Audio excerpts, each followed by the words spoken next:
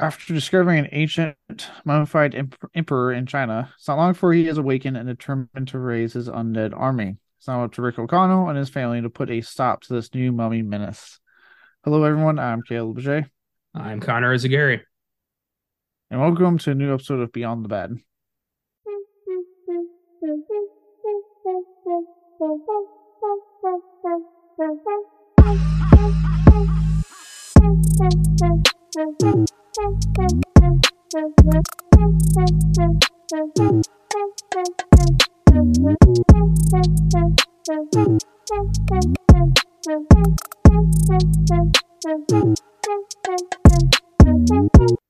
Today, we'll be talking about the third and final installment in the original Mummy trilogy, The Mummy, Tomb of the Dragon Emperor.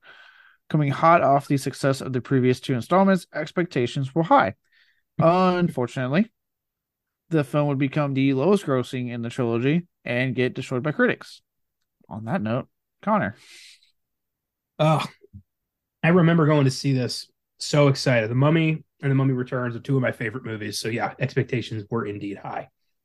But you change directors to a total creep and you just don't give a fuck. This is what happens. 13% critic score on Rotten Tomatoes with a 30% audience score. Pretty reviled. Consensus reads with middling CG effects and a distinct lack of fun, The Mummy Tomb of the Dragon Emperor finds the series past its prime. Yeah, I think that's pretty on the money. Yeah, I made a comment actually to Josh because Josh actually sat through this one with me. I'm like, let's just be honest. Like, yes, some effects have held up in this trilogy, but for the most part, there's a good chunk of special effects in all three films that just haven't held up outside of the whole rock thing in Returns. But the thing is, like, the first two are fun enough that even the moments that may not hold up, you can forgive because the film is just fun that it's like you can get past it.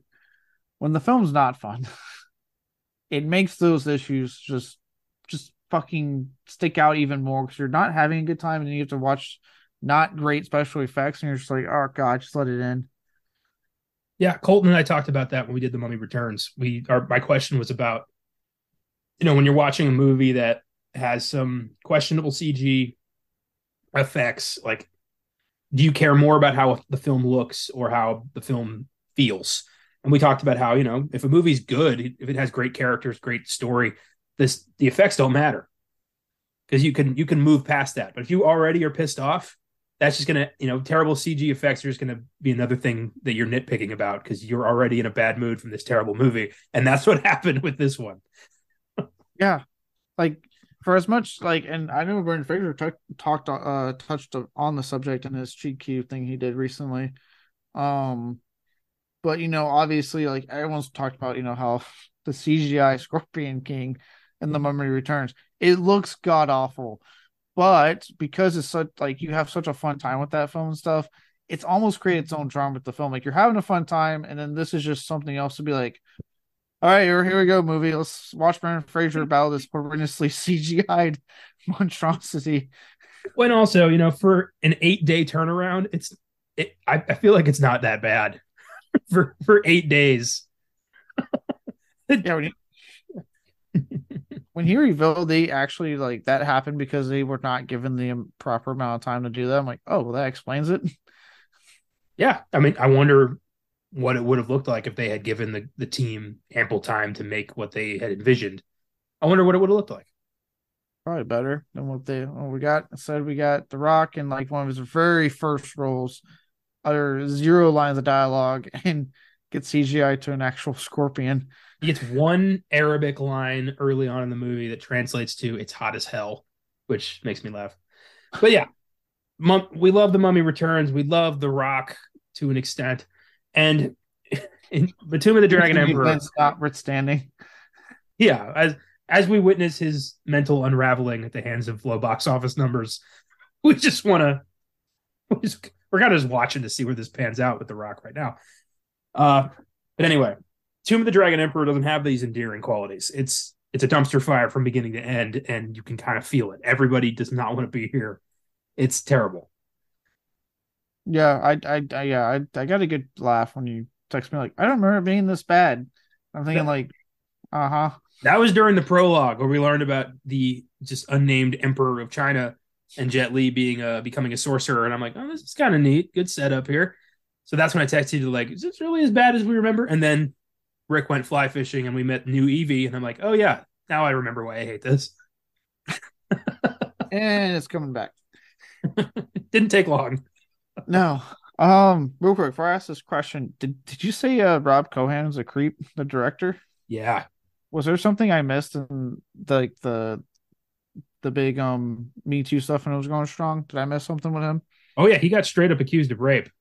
Oh my God. Okay. I Yeah. had no idea. I I think had no idea going into this. if I remember correctly, I think it was let me just before I name a name, let me confirm this.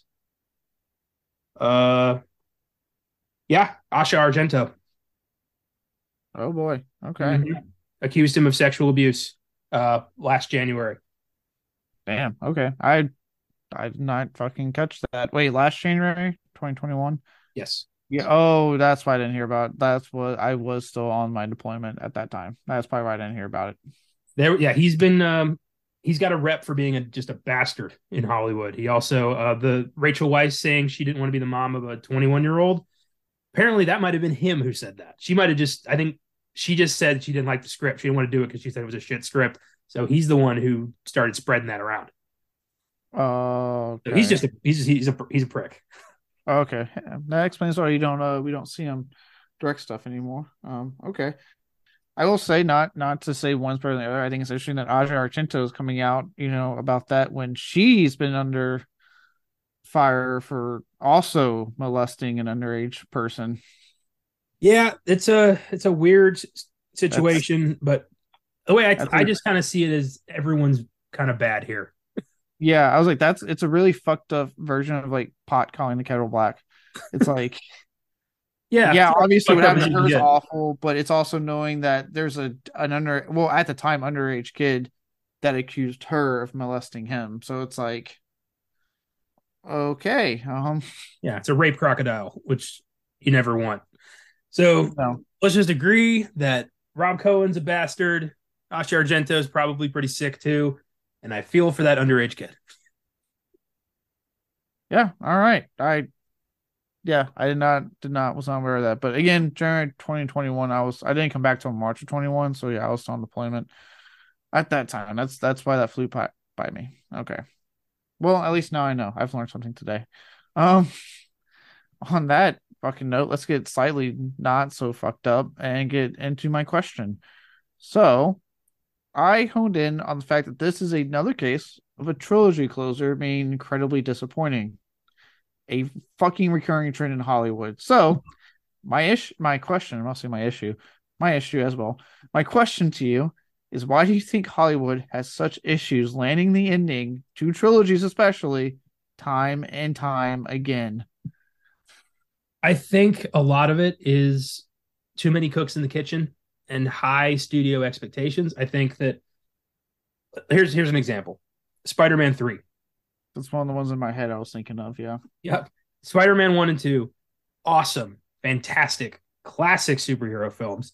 Sam Raimi mostly in control on those two films. The third one, his idea was, Sandman and the New Goblin.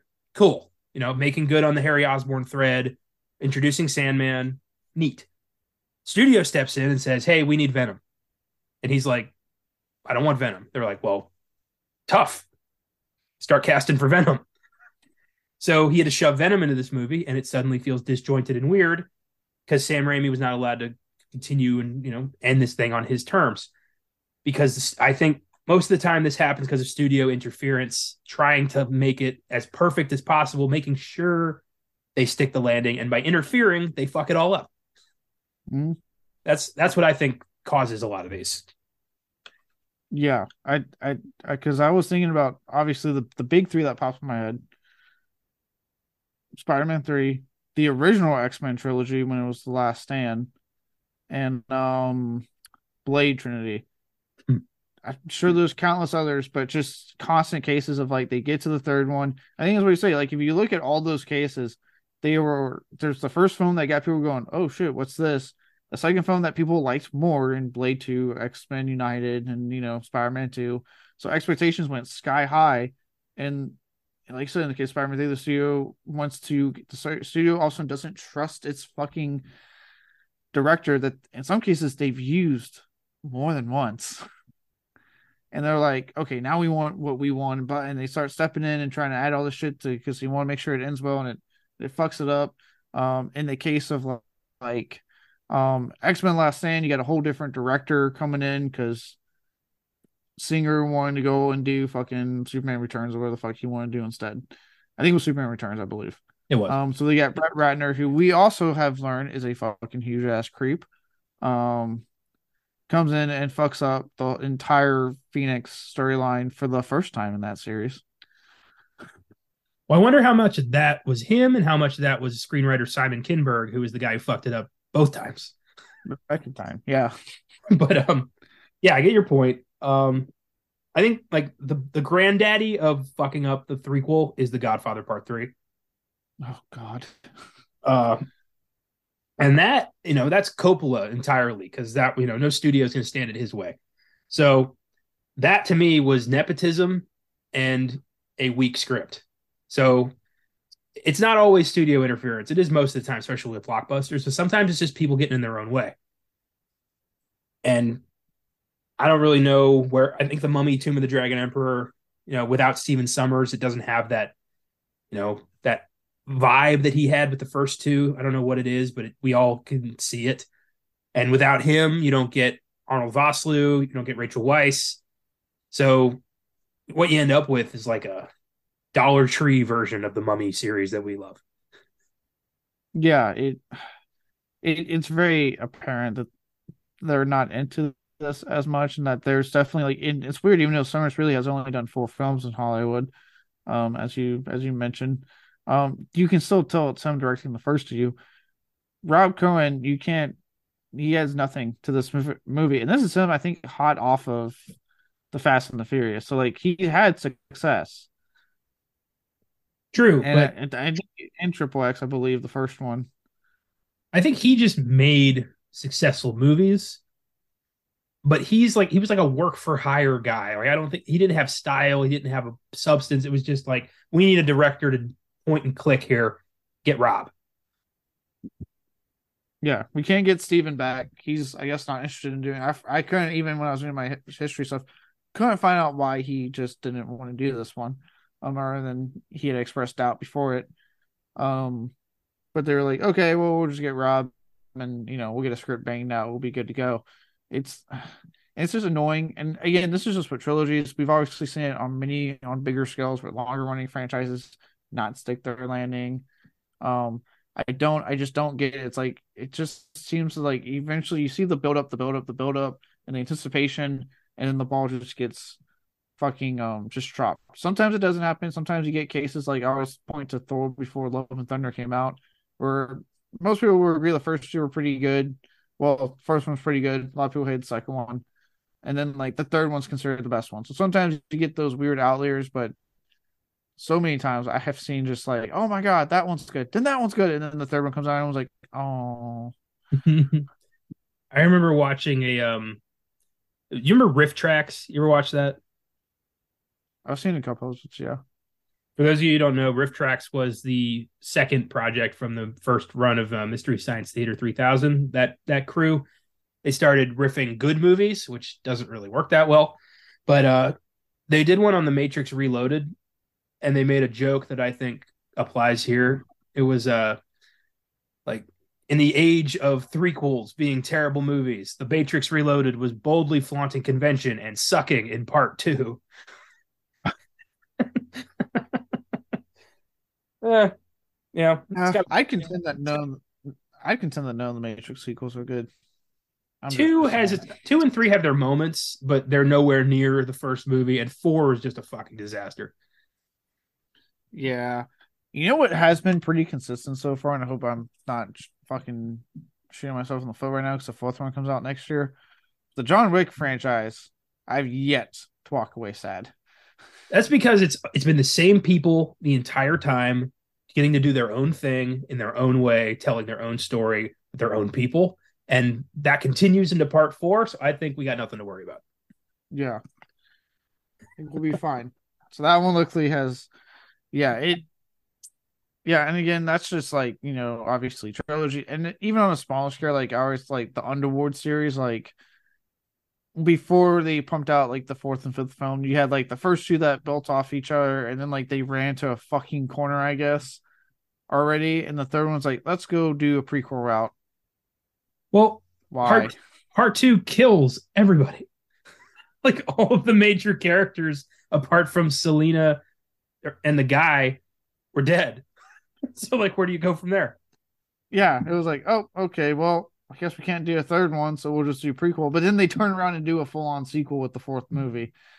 Yeah, with like a digitally altered Scott Speedman lookalike, which always made me laugh.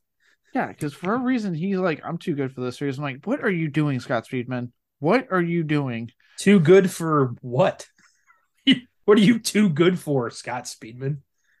My God. Yeah, I'm like, dude, come on. So yeah, that's just something I noticed. Figured we talk about that real quick. Just the funness that is Hollywood fucking trilogies. You never know what's going to happen with this. Like sometimes you get a Back to the Future, sometimes you don't. Yeah, most times you don't. Back to the Future and like Evil Dead are rarities when it comes to trilogies. Like there are very few complete trilogies that last. Indiana Jones was one before they decided to go to space. Like, Lord of the Rings was great, and then we had The Hobbit.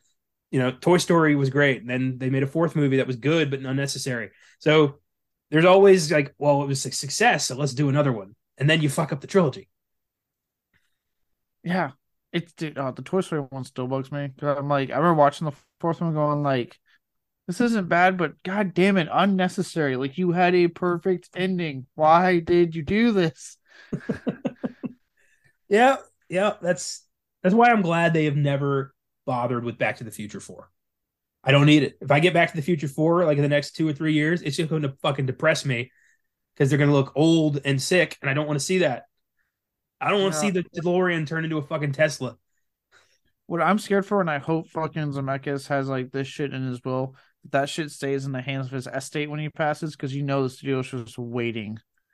Considering how adamant him and Bob Gale have been about, studios wanting to redo Back to the Future, and now they've stood in the way of that so many times, I got to imagine they're prepped for like to make sure that stands forever. Yeah. Because yeah, that is one of the few, and Evil Dead has fucking lucked out in that, obviously it's gone past his trilogy with the 2013 Evil Dead, Ash versus Evil Dead, the upcoming Evil Dead Rise, but that they've been able to stay successful and good because Rob Tapert, Bruce Campbell, Sam Raimi have stayed on as producers and help produce all these new films coming out and TV show. Yeah, it's good. As long as the right people are behind it and making the right calls and caring about the product, we should never be concerned. The problem is that rarely, if ever, happens in Hollywood. No, and something as big as this, again, as I'm sure people probably don't realize, these were big hit movies. Like these were like huge hits, the first two. So it was like it was a victim of the machine by the time three came out, and we'll get into it in some reason. We'll come back and all that stuff. Yeah, very true. Yeah.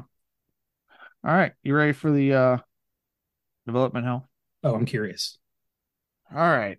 So starting in November of 2001, director of the previous two films that we mentioned before, and I'm sure in the prior episodes, Steven Summers mentioned there being a demand for a third film, so he was aware of it.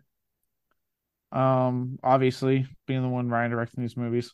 By May of 2004, shortly after or during the release of Van Helsing, he would start to express his doubts about having the energy to make a third film, even though the cast had at that point expressed interest in returning. So the cast was like, "Hey, we're game," but he's like, "I don't know if I have it in me to come back and do a third one."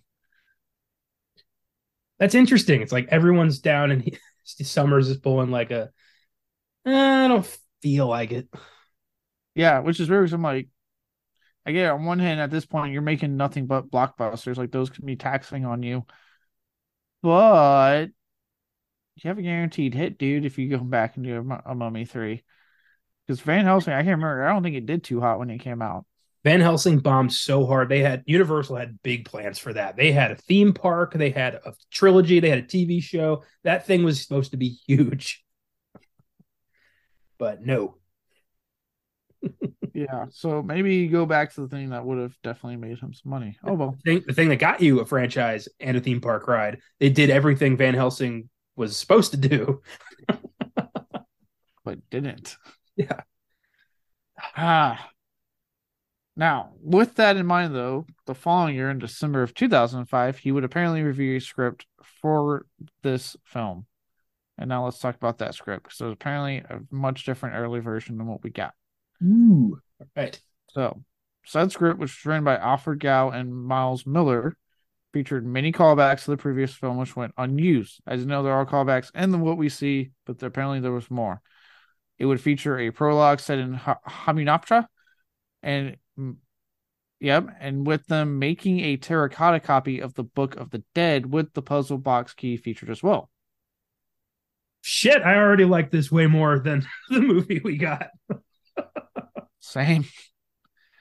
The book, of course, would have resurrected the Emperor instead of how the fuck he comes back in this one. I already forgot I watched this shit on Sunday. Um, uh, even to the point that Alex is on going to always to the climax now. Alex's slingshot from the second film would return to play a vital role in defeating said Emperor in the climax. So there was just callbacks galore in this thing. Okay, the slingshot was in one scene of The Mummy Returns and didn't really have any bearing on the plot at all. I feel like that's unnecessary. Yeah, I know it wasn't like a huge part of the second film, but like again, it's still being nice enough to give us those callbacks, which honestly, what we did get in here just felt hollow. Fair enough. Like, oh, the club is called Imhotep. Ooh. Um, Oh, well, and that's just some of what I got. There's more. And this part had me excited. all right. This would have really pushed the PG-13 rating. Ooh. There was also a lot more body horror elements present in the original script. Neat. Yep. So they were going to again with the homages. We were going, and this is okay. So there's two main things I picked up on. Right, they had heard like little things like apparently we're going to see a crocodile bite someone's arm off and shit like that. Like lots of little crazy things. But the two main things I picked up on would be again homaging the first two films, having this film's version of the Mummy getting his body back together like Imhotep did. Sorry, Imhotep. Along with a much more graphic mummification scene where the Emperor's heart would start to become visible through his chest while it pumped black blood through his veins and out of his pores. Shit, man. This Yeah, is crazy. oh yeah, and they said with like him becoming human again, much like Imhotep, you would see like maggots and like rotting flesh. Like it was again more in line with what they kind of did with the first two films, or at least the first one when he got his body back. Damn. So Universal was on board with all this? So far, yes. But I thought that they said horror doesn't make money. Yeah, they're kind of two-faced now, aren't they? Wait, a film studio being two-faced and constantly flip-flopping on their stance? No way. That would never happen. Bunch of snobby bastards, all of them. I do like how the people came out of the fucking woodworks when they said that comment. Like, the fuck did you just say, Universal? AKA the company that whose existence is only because of the horror genre. You can't throw a flare. You can't shoot a flare into a dark cave and then be pissed when things come out of it. You can't do that. I wish they'd gone forward with this. I like this a lot. It sounds creepy. It sounds more in tune with the vibe of the first movie. It's connected to Hamunaptra. For some reason, they made a Chinese version of the Book of the Dead. I don't really. Okay, sure. Yeah, I mean, it sounds like first off we have a better through line of how we got to this one because obviously, I get at some point you cannot keep beating down the Imhotep drum constantly, so you got to find something new. But this would have been a good through line to still have the stuff we liked from the first two, or saying here's the new Mummy, the new quote unquote direction or whatever you want to call it. You know what I mean? Yeah. Yeah, I like it. Yeah. Also, so the Emperor himself, um, we can honestly say I don't think was like the most ruthless human being ever. Outside the prologue. Outside the prologue. He was kind of a cookie cutter villain, right? Yeah. Especially compared to Imhotep, in my opinion. Well, I mean, they were So both like Imhotep's motivations were more just like, I just want to bang this chick.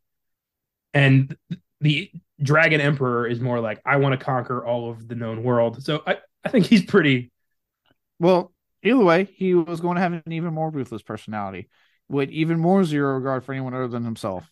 Like for example, he was his right hand man, the guy that pledges his allegiance. He was going to curse him, so if anything he disobeys him, something bad would happen. Well, that kind of happened. I mean, he drawn and quartered his best friend when he was sleeping with his like the wife. Not that guy. No, in the modern day storyline, Oh, he was going to curse that guy and be like, "Well, you can follow me, but you do anything out of line, and you're like die or become part of my army or some shit." It was like little things to just make him that much more evil. Were in the script. he's already part of his army. Where's what curse is that? Like he's already on his like betray me and you'll just be this but dead. Probably. That's I think at some point he was going to like actually like punish him because he felled him. It was like ran for him to fell him, and he was going to horrendously punish him for it. okay. Like there was just like other like they just had put more stuff to make him more evil, more of a threat than he kind of is. Also, this one's interesting because this film takes place after World War II. That is the script was originally set in the 1940s during World War II and would have focused heavily on the tension between the Chinese and the Japanese at the time, with several plot elements factoring into that. That would have been way better. Like one of my biggest peeves about this movie is they constantly tease at Rick and Evie being spies during World War II, which we never got to see. Like, yeah, that would have been way better. Yeah, apparently they had someone I think that was like Japanese helping them, and they would have had the Chinese, no, Chinese helping them. The Japanese would have like caught them, and but you know what I mean? Like the tensions would have played out more, and that would have been more of a being factored in several plot threads. And because of that, they would have had instead of the undead versus undead army, which I'll get more into in my fucking awards, you would have had actual humans versus the undead army. Dude, what the fuck happened? Like this is way better. Damn it. Yeah. So, and then finally, the last thing I was able to glean because this thing was long. Apparently, there was a this. I want to get my hands on this original script. Finally, instead of the one-on-one fight at the end, again, I'll get more into that later. The O'Connells would try to complete a ritual to defeat the undead army. So the slingshot for the Emperor, in some way, kind of harkening back to Alex, with this being a focus on Alex, but using a ritual to actually defeat the army itself. And it would have involved the elements that we see him possess. That's cool. What I would have done is I would have had the O'Connells resurrect Imhotep to fight the Dragon Emperor. That would be kind of cool. Yeah, but like they use some like powerful spell to bind him to their will, so like he has to listen to them. And like the plague, he brings the plagues of Egypt to China and takes on the emperor. That would have been a fucking finale.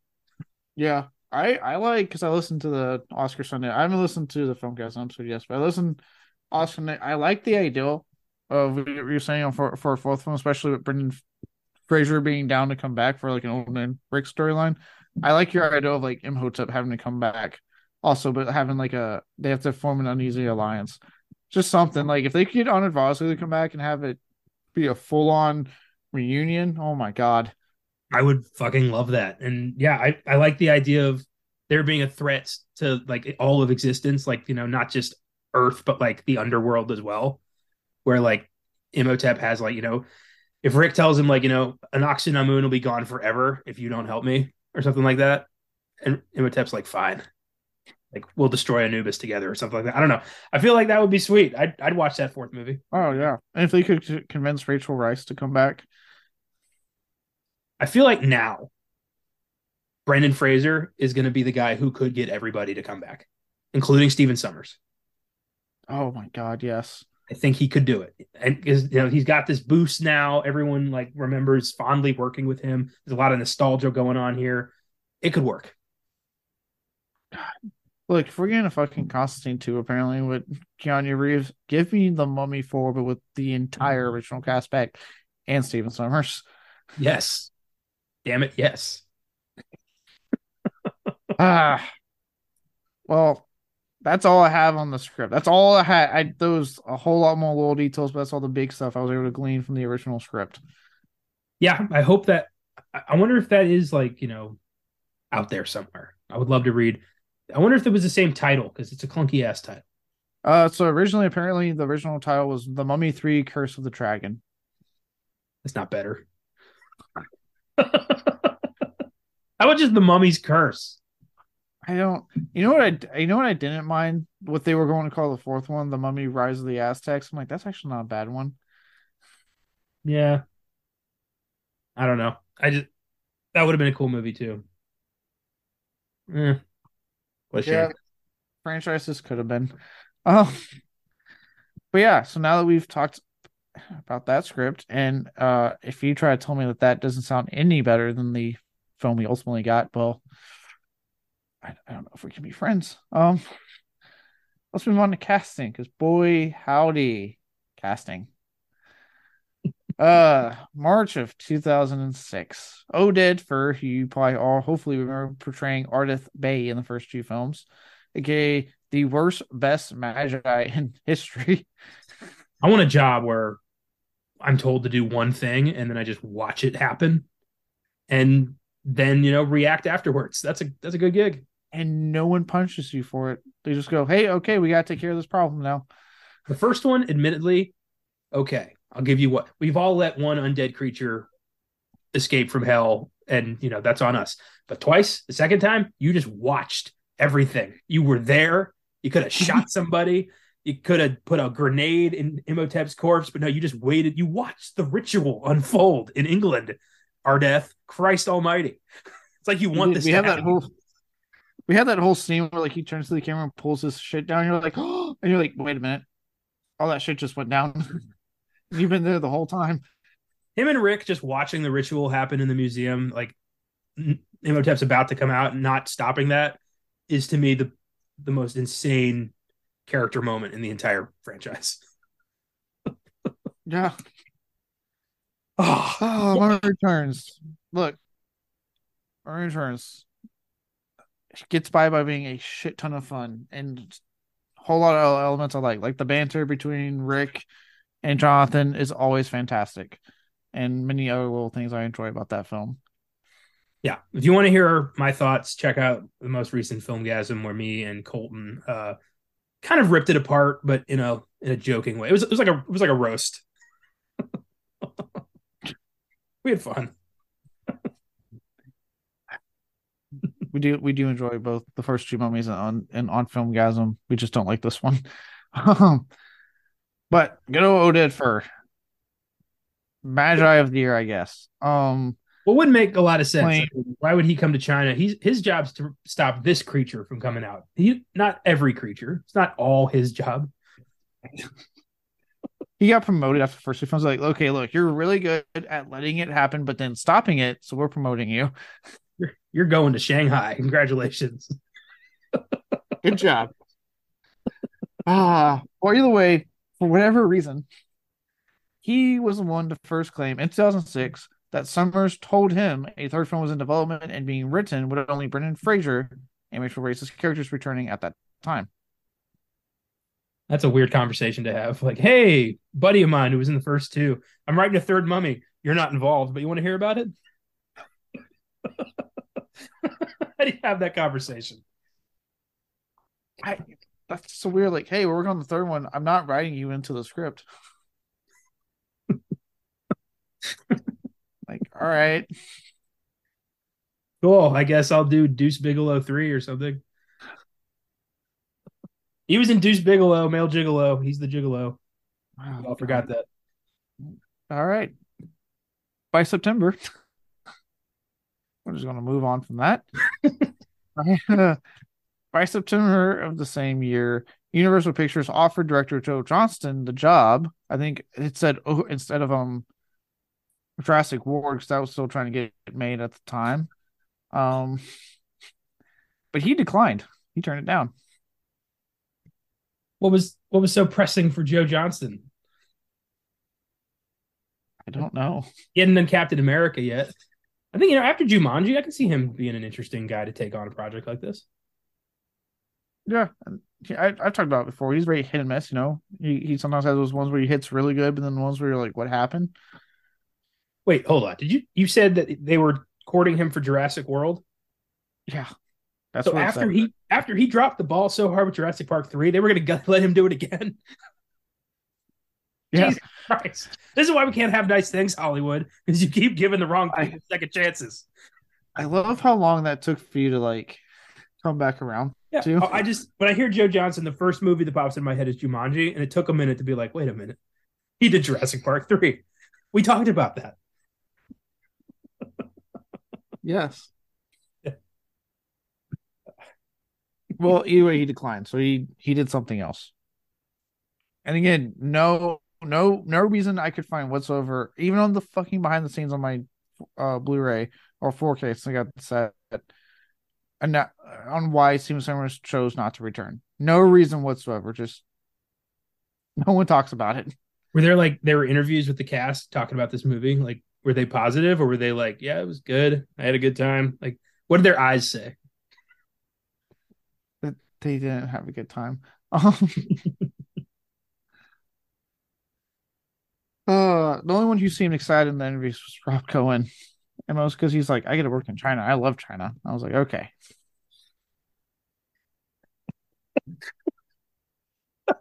He was really honed in on how much he likes China. I don't know why I find that so funny. Just it's like, come on, guys, isn't this a blast? Like, it's China. Like, dude, you got to make a movie. It's like, oh, what? Make a movie? Oh, all right, action. Just seems so secondary to his Chinese trip. Oh God. Well, speaking of that man, in January of 2007, Universal would announce Steven Summers would not be returning to direct. Again, keep in mind he's talking to an actor that a film is being written and in development, and Universal goes, "You're not directing." And now I'm picturing them at like Trader Vic's or something, and like Steven Summers and Brendan Fraser are having a drink. He's like, "So I got part 3 written here. Like, I'm gonna direct this. We're gonna have a great time." And on the other table is like some Universal executives, and one of them just gets up and comes over. Is like, Steve, you're not gonna be directing this one." And Summers like, "What?" Another guy comes up and just grabs the script. He's like, "We'll take this." And then lunch is awkward for the rest of the time. We've already called Joe Johnston. Has he said anything? Not yet. Why don't you try this? It's the first draft of G.I. Joe: Rise of Cobra. Oh boy. But yeah, Universal said he wouldn't be returning, and that they announced that, and then at the same time said they were in talks with Rob Cohen to take over directing duties. So not only were they like, he's not coming back, we also already have a guy we're talking to.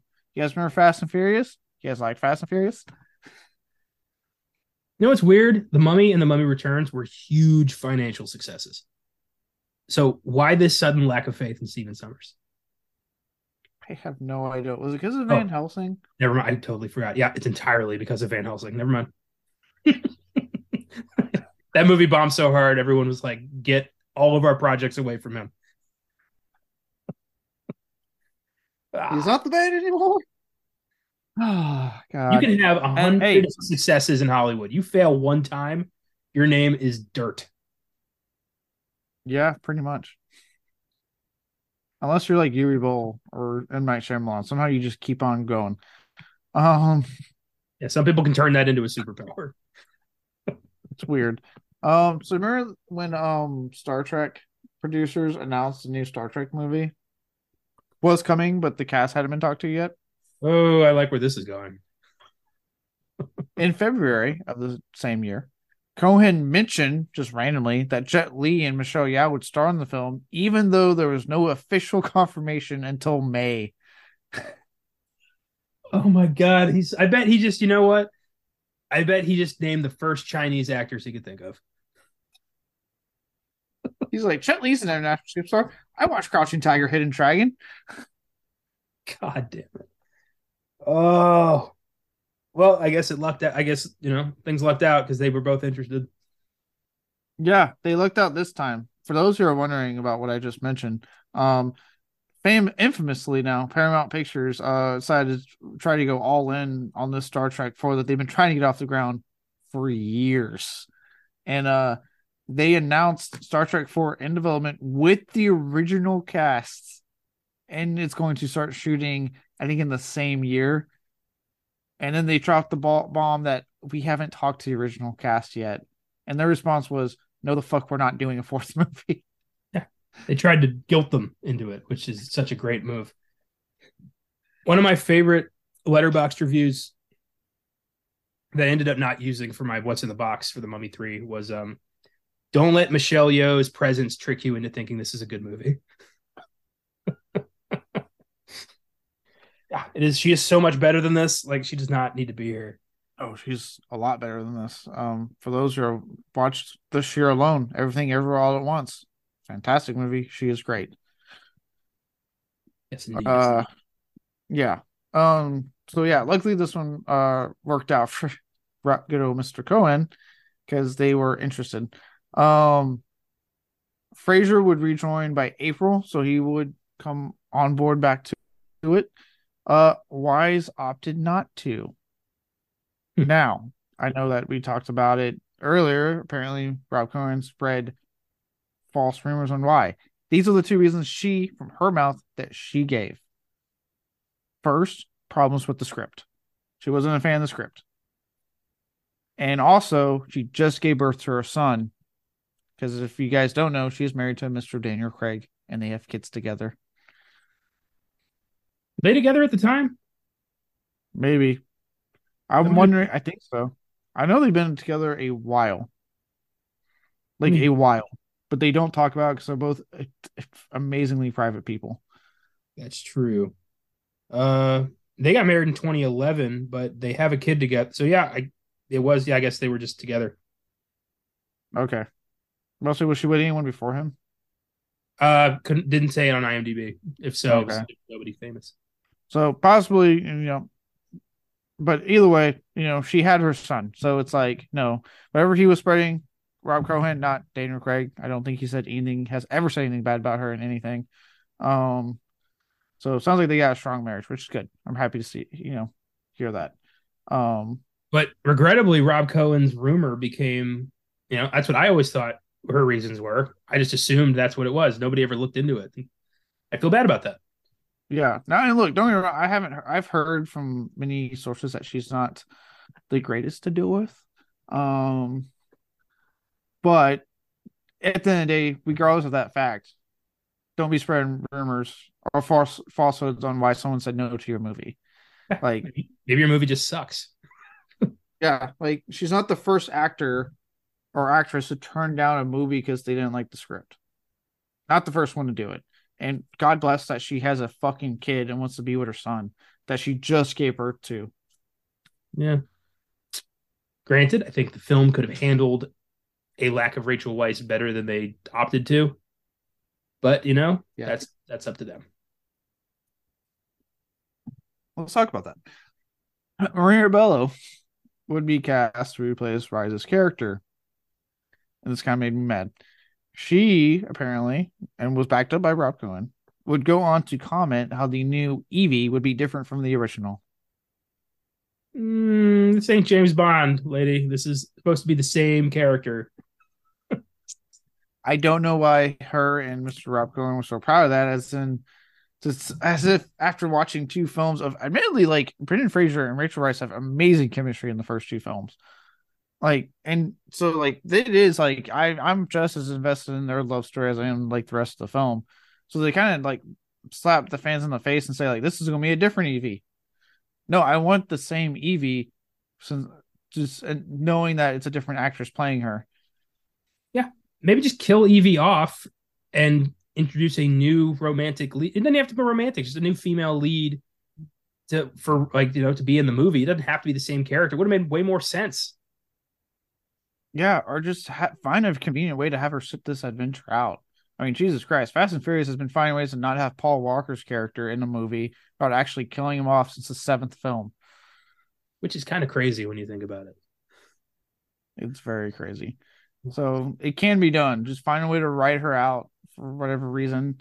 In the hopes that had this been huge and successful and a big hit, and you could do a fourth one, you could have convinced her to come back. Yeah, it's really ridiculous. Just say she was, away at Bembridge doing research, something, working for her doctorate. I don't know. Jonathan's in prison. I don't know. Pick something. Or do a better script, and then you would have avoided that issue from the very beginning. Yeah, or try. That also is an option. Yeah, so but again, the first issue is to talk falsehoods about why she turned down behind her back. Well, I guess publicly since it was on the trades, and then to say get a new actress who was boasting about how it's a different take on the character than the first two. Okay, fuck off. Fuck off. I don't want it. And based off how this movie plays out, Fraser don't want it. The audience don't want it. So Yeah. Yeah. From there, based off the bonus features I watched before I did all this, shooting would go pretty smoothly and with lots of enthusiasm. People seem pretty excited, mostly because they're like, "Hey, it's the third movie. We're making the third one! Yay!" Um, Apparently, the only hiccup they would face during filming was near Shanghai, where they had to halt filming periodically for soldiers marching due to the fact that the desert battlefield setting was actually a training facility for the Chinese army that was currently being leased. Remember when you could just film in China with no problems? Yeah. Remember when releasing films in China wasn't that difficult? Remember when we used to just, handle dictatorships? Just saying, we had a pretty good track record for that shit, and we just stopped. Now we've been over backwards for it. Mm. But yeah, that was the only hiccup on the actual filming process was they picked the same site as the Chinese army did for some training and had to accommodate. I do love that though. They're like, cut, because the Chinese army has to walk through the shot. I hope that no matter which way the camera was pointing, they always had to walk through the shot. If I was ever in charge of something like that, I would make a point to ruin their shot, at least for a little bit. Right, especially if I'd met Rob Cohen and he was every bit as detestable as I imagine he is, I'd be like, I'm going to ruin this guy's movie. What are they going to do? Well, the military. Get mad at us. Watch what happens. Yeah, all we got to do is pull their visa. They're fucking out. And they're gone. That's funny. Well, all that enthusiasm, all that smoothness happened during filming would not translate to release. Yes, this film did make over 400 million at the box office. So I know for once that is a lot of money. Because I know a lot of times we say it did well and it's like it did 85 million. I know what this sounds like, 400 million, a lot of big numbers. But this is the thing. The first two made a whole hell of a lot more than 400 million. Yeah. I think they were like 6, 7, like they were a lot. It was a shit ton of money. So because of that, this would still be the lowest grossing in the trilogy, kind of proving that audiences weren't on board anymore. As we mentioned, critics were also pretty harsh on the film as well. So it kind of was like, okay, critics and audiences were both kind of saying like, we're done. We don't like this anymore. I miss when $400 million was a lot of money. These days, I don't get out of bed for $400 million. The Rock is losing his mind over that much. Yeah, 400 million. That's how much Black Adam about made, and he was expecting somewhere in the $800 billion range. So the fact that he didn't get his wish is kind of driving him insane, and we're witnessing it happen because he keeps vlogging all of it.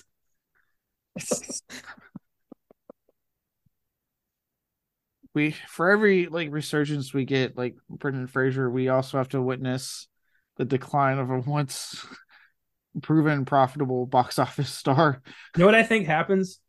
I think there's got to be like a balance in Hollywood. So like every time one comes back from the ashes, another is pulled down. I think that this time it was Brendan, and I think Dwayne Johnson's in the middle of his pull down here. You think he's just gonna keep bugging James Gunn? Like he just busts into the meeting, like, all right, so I know how we can fit Black Adam 2 into this whole equation. And Gunn's like, no. I keep expecting him to leap off a skyscraper in the Black Adam costume. I am Black Adam. Oh man. Yeah, it is Ah, funny though how like, one can live, another must die. It's the vibe I get in Hollywood. yeah. One comes back, but it's at a cost. And you know what? Frankly, look, I like The Rock. I think he's a nice guy. His movies are good, but I am willing to sacrifice Dwayne Johnson to get back Brendan Fraser. Same, honestly. I like the guy. He seems nice, but the way he has been acting, it's like, dude. I don't know if it has to do with like that, and then also the fact that like he walked away from the Fast and Furious franchise because of the beef with Vin Diesel. Apparently, like they're not doing anything with Jumanji, which I kind of thought they were going to make another one, but it looks like they're not. So like his franchises trying up. Didn't both Jumanjis gross like 1 billion worldwide? That's what I'm saying. What happened there? Yeah, I'm like, have you heard any talk about a new one? Because I haven't. No. Damn. I wonder if it's because maybe has Dwayne like just been like has he shot down so many continuations because he's like I got to make Black Adam. Right? Is That that what they're like, happened? Is that why he's losing it? Because he's canceled so many franchises? Because he put everything on Black Adam? That might explain it. Like, I don't need all of this. It's all going to be worth it when I can fly. and the audience went, no. Really fast, too. It wasn't like a gradual decline. It was an immediate, like, give me the next one.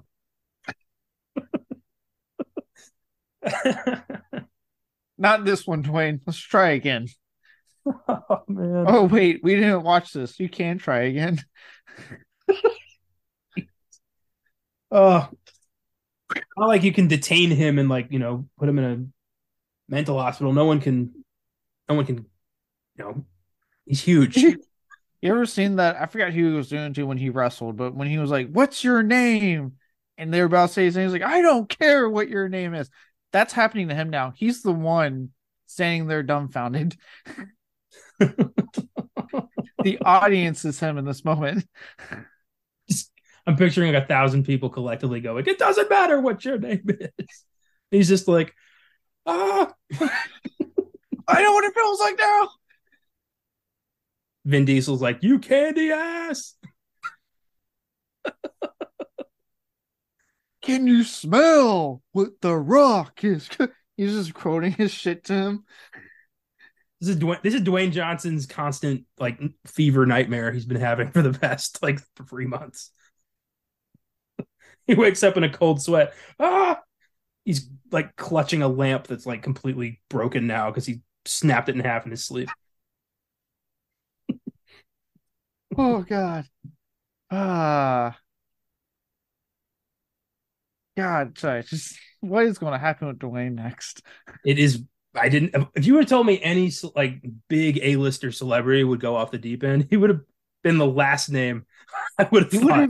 He would not have been on my list. I'd be like, that guy's going to keep doing his shit till he dies. And apparently, Black Adam had other plans. It's like it's just a minor setback. People still like it. People still like me. They're gonna love it when I get to do the next one. I'm doing the next one. It's gonna happen. He's just in a mirror, like staring at himself. Right? Oblivious to how pissed off WB apparently is at him for fibbing some numbers. Dwayne Johnson's talking in the mirror. The Rock starts talking back in the mirror, and he's like, "What have you become, man? You used to be the people's champion." They used to smell what you were cooking.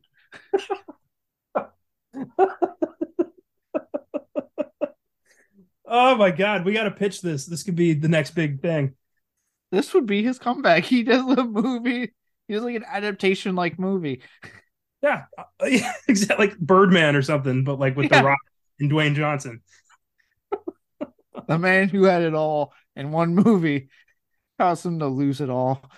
This is fantastic. Oh, what fuck were we talking about? Mummy, Tomb of the All Dragon Emperor. Yeah, that's right. right, so getting back on track. All right, it's talking about delusional human beings. Actually, this is a perfect segue. Even though Maria Bello stated another film would, and I quote, absolutely be made because she signed on for three more films. Um, Three more. Damn. yeah, yeah. So she's sitting there going, "Oh, they're making another one. It's happening." God, I'm actually kind of glad we went on that tangent with The Rock because this just was a great segue. Um, Universal doing what they've been doing best about shutting everyone involved in this movie down, starting with Steven Summers. Um, they would cancel the film in 2012. I remember seeing The Mummy Rise of the Aztecs on IMDb listed as like, uh in development. And then one day it was just gone. Mm. Yeah, well, Maria Bello was saying it's happening, and Universal went, no. You remember that scene in Spider-Man 3 when MJ gets fired from the play, but they don't tell her and she goes to like rehearsals and they're like, didn't somebody call her people? I wonder if that's Oh, yeah. I wonder if that happened on the set of Tom Cruise's Mummy. They were ramping up production and Maria Bello just showed up and was like, all right, we're finally doing this. And they were like, didn't somebody talk to you? It's a reboot. Sorry. You got to go. She's looking for Brendan. What's Brendan at? Tom Cruise is like, who's that clown? We got work to do. Because he's such a nice All person. right. Yeah. Put your mask on. God damn it. Yeah. Jesus, Tom. Recently came out that on the set of Edge of Tomorrow, he straight up just told Emily Blunt to quit being a pussy. Oh my God. You told Emily Blunt that? First off, She, how dare you? yeah, she was having a rough time with the like 85-pound giant metal costume she had to wear. She was a And she very was small struggling woman. with that. And Tom Cruise said, "Don't be, quit being a pussy. Get up." He's a bad person. Yeah. One, Tom, you're a dick. Two, how dare you? That woman is beautiful and seems like an angel. How dare you? Ah, yeah. That was John Krasinski's wife. God damn it. Oh, yeah, Ah. yeah. Well, Brendan Fraser's like one of the few leads of the Mummy franchise to escape unscathed in terms of audience like disdain. yeah, it really is. Yeah. Rachel Weisz has a bit of a rep. People don't like Tom Cruise anymore. Dwayne's losing his fucking mind. Yeah, but we love Brendan. Arnold Vosloo just disappeared. I don't know. I always liked him, and I feel like he deserves more, but I don't know where the hell he went. I think Yeah, he's doing TV now in South Africa or something. I don't know. who knows? What we do know is that this plan Rise of the Aztecs was canceled in 2012. Instead, they opted for the reboot, and it is the reboot you're thinking of, the one that will be saved for a whole different episode of its own Yeah, one day. very rarely do we get the opportunity to unpack not just the decline of a film, but the erasure of an entire cinematic universe that never even got to happen. So that's going to be a Yeah. very special episode. Oh yeah, that's going to happen one day. Now, I don't want to end on a downer note. Instead, I want to provide you audience members, with a tiny bit of hope. We mentioned it earlier, but thanks to his recent resurgence, Brendan Fraser has been asked on numerous interviews, "Hey, would you be interested in coming back to the Mummy franchise? Would you do a Mummy 4 still?" And to all of our enjoyment, he himself has said time and time again in every single interview that yes, he would absolutely be down to do a fourth Mummy film. All that he's running on is a script to get written. And he's even expressed how cool it'd be to do an Old Man Rick. So there is a bit of hope out there that we could get a fourth film with Brendan Fraser back in the role because he himself, from his mouth, has expressed all of the interest time and time again when being asked. Yeah, that happens a lot when the third film sucks, and then years go by, and suddenly people are like, "Hey, that third film sucked. I'd love to do a proper finale for my character." It's happening to Harrison Ford right now. So I'd love to see that happen to Brendan Fraser. Get a proper Mummy 4. Maybe we recycle that Aztec thing. Maybe they listen to what I had to say and do the Imhotep team up movie. I don't know. Yeah, I for him, I think, and obviously, I do feel like honestly, Harrison Ford kind of deserted after Kingdom of the Crystal Skull when it comes to Indiana Jones. I think Brendan Fraser deserves it the most, and it's all solely poor on how he disappeared from Hollywood. I'm not going to be. I'm sure you guys talked about in previous. I know we've been doing the Mummy before, and it's been talked about before as far as like the whole his messy divorce, being in and out of the hospital because of and I couldn't find it, but in case anyone didn't know, by the time he did Tomb of the Dragon Emperor, he was pretty much like as soon as they called cut, he went to get ice packs and bandaged, and his body was getting busted by this movie. Yeah. Um, so between that, a really bad divorce, and the whole issue with why he is not going to the Golden Globes, um, all happened at once. That's why he disappeared. That's why he was gone for so long.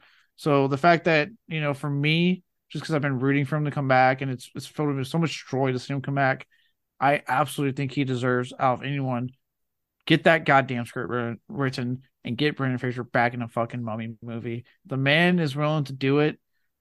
Give it to him. I want to see it. If he does win Best Actor at the Oscars for The Whale, he's going to be able to parlay that gold into a complete career resurgence, and I cannot wait. Yeah. So there's the hope. Hopefully, one day in a year or two from now, we get some confirmation of, hey, fourth Mummy film, Brendan Fraser announced. I mean, for Christ's sakes, if they can do a fucking, thanks to John Wick, get a goddamn Matrix 4 out there and a Constantine 2, apparently, give me Mummy 4. Come on. Like, give me the one I really want. Harrison Ford's like literally 80 years old now, and we're getting another Indiana Jones movie. So I think that, it is possible. Yes. And he might be the one to convince, like you said, people like Rachel Rice, Stephen Summers, like a lot of the original gang to come back. He might be the one to convince them. Yeah, you son of a bitch. I'm in. I want it to be Yeah, like a high I school would. thing. I love the idea that, like, as obviously, Rachel Rice has a reputation, but like she is like extremely lovely on the set of a Mummy 4 because she's just happy to be working with Brendan. She's like, oh my god, yes, I love working with them. He makes people nicer by osmosis. He's that kind of person. So let him do whatever he wants. He's earned it. He's earned our respect and our love, and he's never gotten anything less from me. Yes. So yeah, I'm all about it. Bring one on with him back, and hopefully the whole gang, if we're being honest. So that's what I want to leave you on. I know it's a stretch, but it's a little bit of hope compared to the fact that this film sucked and caused the entire franchise to stall out until we get the reboot that sucked even worse. Yeah. Okay. So hope there might be an old man Rick Mummy movie one day. Um, that's all I got for Development Hell. A lengthy, meaty one this week. Nice. Yeah. We needed answers for this travesty. Yes, we did. So let's move on and let's finally talk about the awards. Let's give out our awards for this. Should be interesting. First up, the Zack Snyder. I just want to point out real quick because I do have something for this one this time. Snyderverse fans, it's over. And the desperation and sheer patheticness on Twitter is the funniest shit ever. So keep tweeting. It's more than likely over. All right. He's just All the not worst scene. Just not that. Yeah. I will keep doing it on Twitter. If it makes me laugh, it makes me laugh so hard. Or as we like to call Zack Snyder, the worst scene. What did you come up with? This was the first thing I wrote down because I have always hated this because it's stupid. It makes no sense, and I don't like it. So, about halfway through the movie, they're trying to find the entrance to Shangri-La. and they have to find this big gold tower, and they're like, you got to put the diamond there, and it tells you where to get to Shangri-La. And instead of like literally waiting to the last second to light the dynamite, they could have just blown it up before the fucking bad guys got there. Um, but my scene is when the Yeti show up, and they're good guys. And there's a scene where the Yeti kicks a dude through some pillars, and a Yeti in the back lifts his arms like it was a fucking field goal. And it's just like, really? We're doing football jokes in 1950s China with Yeti? Is this what we're doing? This is what we've resorted to. So I've always thought that was the dumbest shit, and I wanted to single it out. Yeah, no, I'm with you. Like this whole sequence is pretty like bad. So action scenes are not good in this movie, like at all. Um, especially compared to the first two. And yeah, the Yeti's popping up with like zero explanation other than like when we meet Michelle Yao's character again, she's like, I was lost until they helped me. And I'm like, that doesn't fucking explain why Yetis are in this movie. This movie literally has a fight scene between Michelle Yeoh and Jet Li, and it sucks.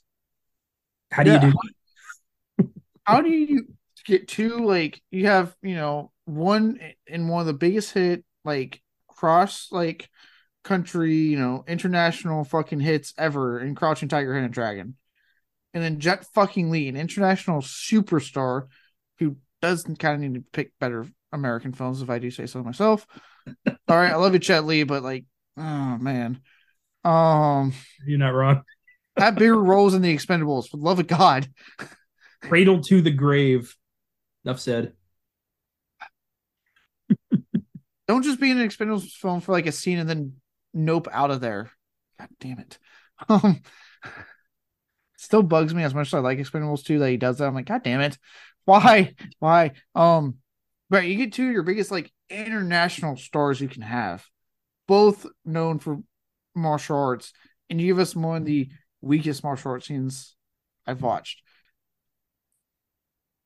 What a Rob Cohen. Ugh, it's embarrassing. So what's Um, yours? Mine, look, I kind of cheated this a little bit, and I just put the entire climax of this film as my worst scene. Just everything about this climax. I thought you were going to say the Uh, entire movie. I'm like, can you do that? my show, my rules. I'm keeping that in mind. Um, I try to avoid that though. Um, no, just the climax. Two main things, and I have them both. The one thing I call it the 1-2 punch, if you will, of having first two indistinguishable undead armies fighting each other. I don't know who the fuck is who because they're both undead. They both look the same. How am I again? Original script. One of those armies was actual human beings, and I would have been able to tell. Wow. Um. So there's that, and then you want to talk about that fight scene between Michelle Yao and Jet Li. Let's talk about the god awful, horribly edited one-on-one fight with Rick and the fucking Emperor. Well, Holy shit. here's the thing. You've got Jet Li, who can actually do that, versus a pretty broken Brendan Fraser. There's not a lot of ways to edit that fight where Rick comes out the victor. It look, even then it's like if that was the case, again, original idea was apparently different. Go with that. Why force this? If again, yes, you have Brendan Fraser who's pretty broken at this point, and then Jet Li who even if Fraser and I love the guy wasn't, Jet Li could kick his ass. Like he's a martial arts fucking expert. That's one of the things that got him his fucking notoriety and his his fame. So even on a good day, could kick his ass. And look, I get it. You can't tell me, oh, it's impossible to do this. Okay, if you want an idea of how to film something like this, watch John Wick Chapter 3. We got two of the actors from the raid fighting Keanu Reeves. Could those guys conceivably kick his ass? Yes. And I love Keanu Reeves and the John Wick franchise. They could kick his ass. but they filmed that in such a way that made that work, and you could forget that. This film does not do any of that. Well, and also suddenly the Emperor loses his super strength, his magical powers. Now he's just fighting Rick and taking punches to the face and like that stumbling back. No way could he make a powerful, basically like a Chinese demigod stumble from a punch in the face.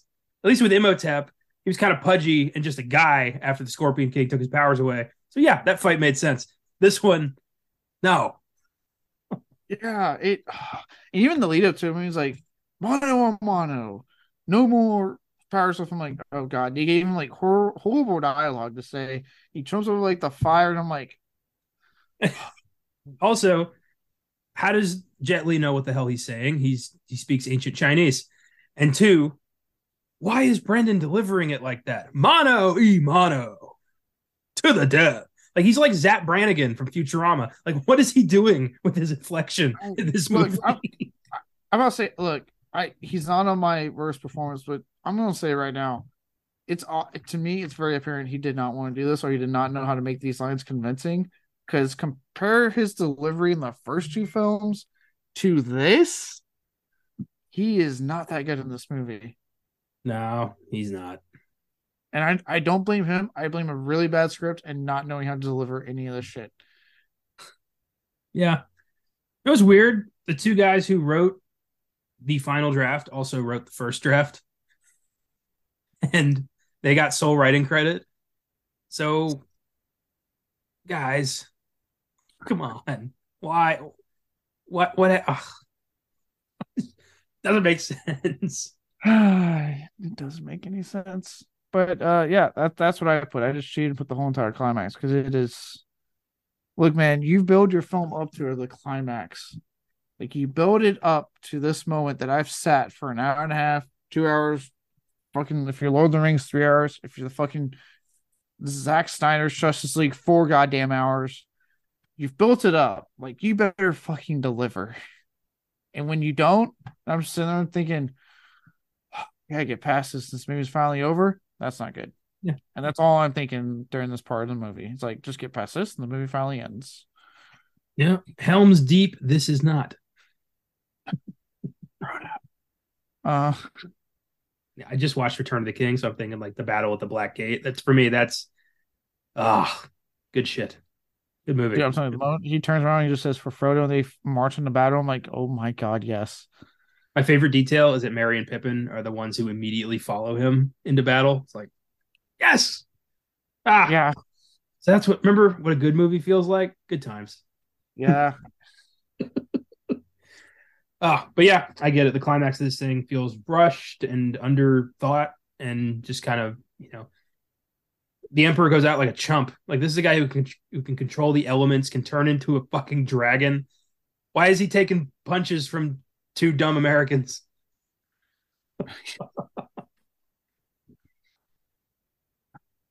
I don't know. But yeah. Fuck this climax. Moving on to the Ed Wood, the worst line. Boy, howdy. What'd you come up with?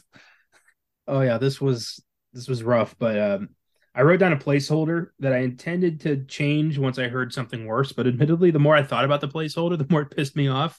So I kept it. It was right at the beginning when quote unquote Evie is doing her book reading, and they ask her, "Is this really based on you?" And she says, "Honestly, I can say she's a completely different person." And I thought, I had that you. written down originally. How dare you? We're already upset about this. Yeah. Like we're already mad that we're in this situation. You're gonna just be cheeky about it. Fuck you. Yeah, that line immediately pissed me off. And look, I want to say right now, I usually don't really like it when they do that. Like you better like, if you're going to do it, I better like the character more. Like when Don Cheadle did in Iron Man 2, at first I'm like, God damn it. But then like I like Don Cheadle way better in the role.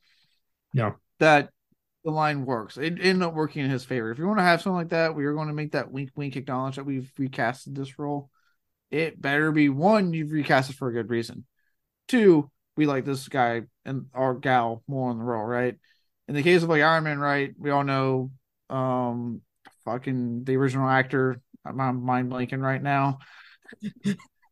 I love that you don't even remember his name. Does anyone?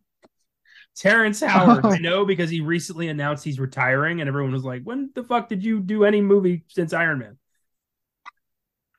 Man?" And Okay, Terrence. Yay. But when Terrence Howard, we all know the story is that he was asking for more money apparently than his fucking the main actor. Which, I mean, look, all semantics aside of how much actors get paid, the main actor will always make more money. That is a given. They are the main actor, not you, Terrence. So the fact that that's why he got taken out, okay, that's a good reason to recast him. Okay. And then, again, Don Cheadle has like completely owned that role and actually won the suit. Unlike Terrence Howard, he makes a reference to doing it next time and doesn't do it next time. Um, it worked out. In this case, we know it had everything. We know the reasons are kind of shitty. It's that she had a problem with the script, which could just fix the fucking script. And she wanted to spend time with her kid. And it's almost like they punished her for that. Um, and then yeah. again, the other part is she says that line, she's not a better Evie. So it's like I'm just going, you said that line and I fucking hate you throughout this movie. I have a follow up that was so close, but it was so fucking horrible. I want to hear if you picked it. Okay. Mine, because again, I did have that line written down. Then something else came up. And the reason I wrote it down is because, look, the first two mummies, there weren't really a lot of sex puns because these are, at the end of the day, family adventures. The adult aspect was in the horror that they did kind of sprinkle throughout the first two films, that I quite enjoyed. And as far as like anything sexual, it was literally just like the romance between Rick and Evie, but there was no like not a lot of puns ever really being said a whole bunch and stuff. So when we get to the club and Alex starts rearing up with his horn dog ways and goes, "Now, if you'll excuse me, I've got some excavating to do." I could sit there and think, I was like, when the fuck did I put on a James Bond movie? Yeah, The, I gotta say I disagree with you on the family film aspect of it. I think that they became that because they're a lot tamer than they could have been. But like especially the first time, you got straight up like ass in the first movie. yeah, family.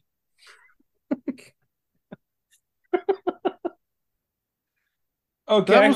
That was period accurate attire. You cannot fault them for being period accurate. I didn't see anyone else's ass in ancient Egypt. I just saw hers. Yeah, period accurate. How dare you? Oh, okay. Well, anyway, yeah, Alex being a horn dog and Jonathan's like that is a tomb in which many pharaohs have lain. It's like, oh, come Yeah, it just kept going, and I'm like, this isn't a.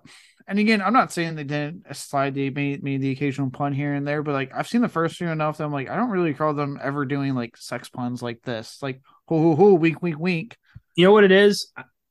Despite the first two being kind of campy and cheesy, everyone took it seriously as a film. They Yeah, were making something that they cared about. This is not that in anybody's hands.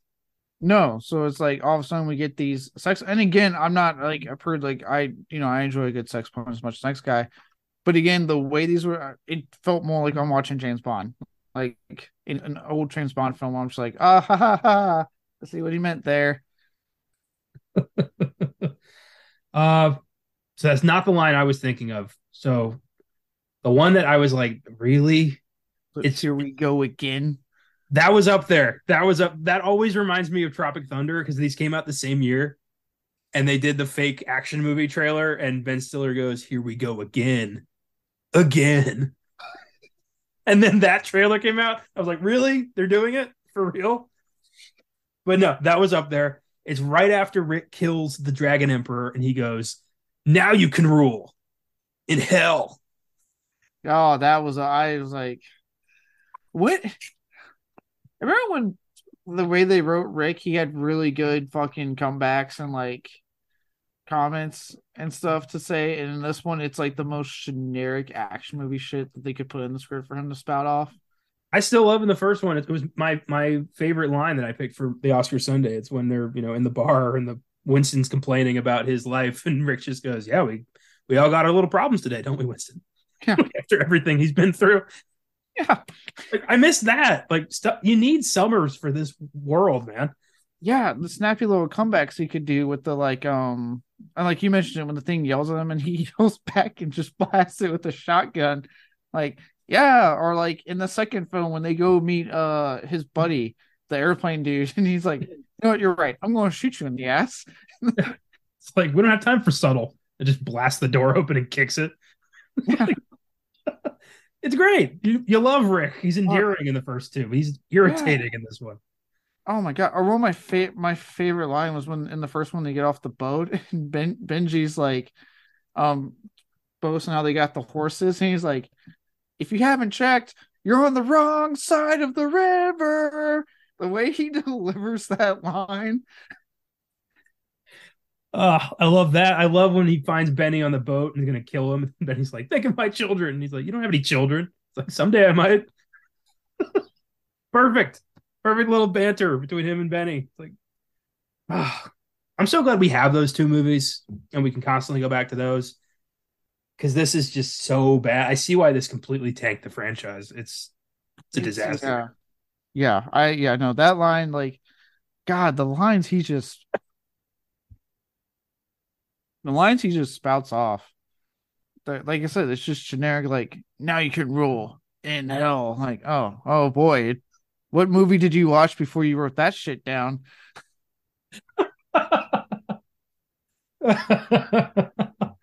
I wonder how many times that happens. They're like, the work for hire screenwriters are like, "Oh, I gotta have a mummy movie on Universal's desk by 9 a.m.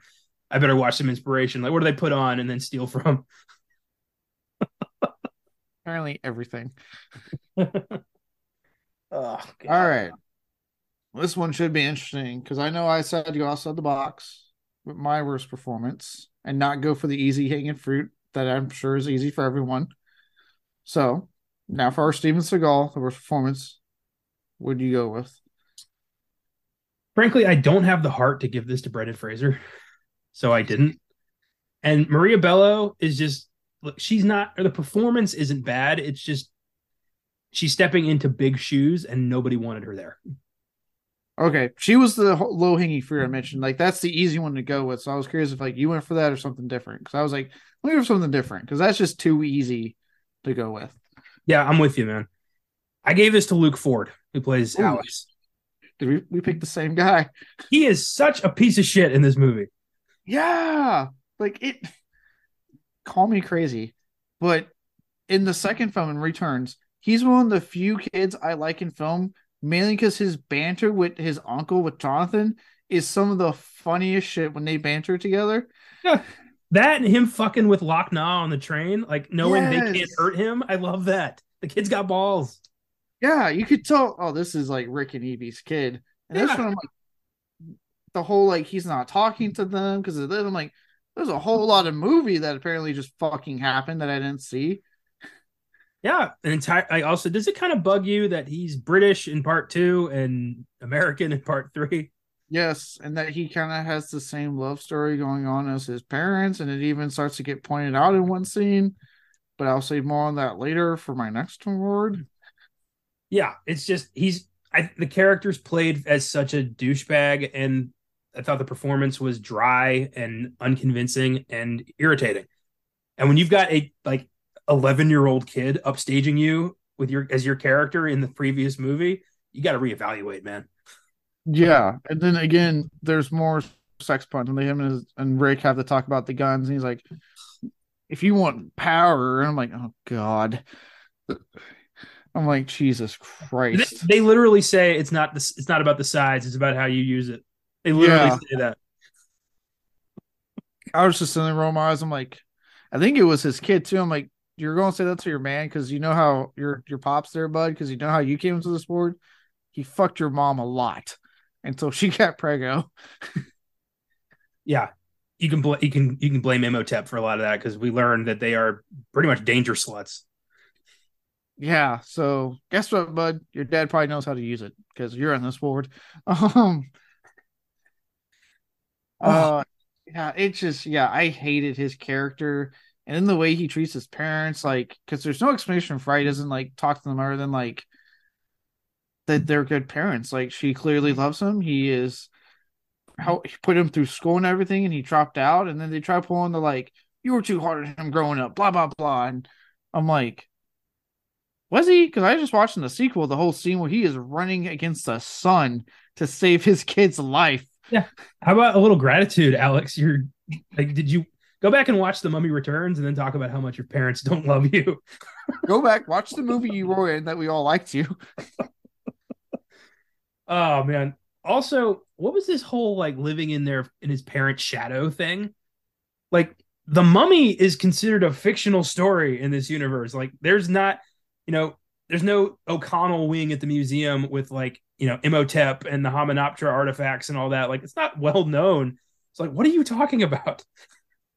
Yeah, he keeps saying, how he's like, one day I won't be the son of Rick O'Connor. I'll be, uh, he'll be Yeah, my father. What he says. the professor's like, oh, you're certainly Rick O'Connell's son. And he's like, well, hopefully after today, he'll be known as Alex O'Connell's father.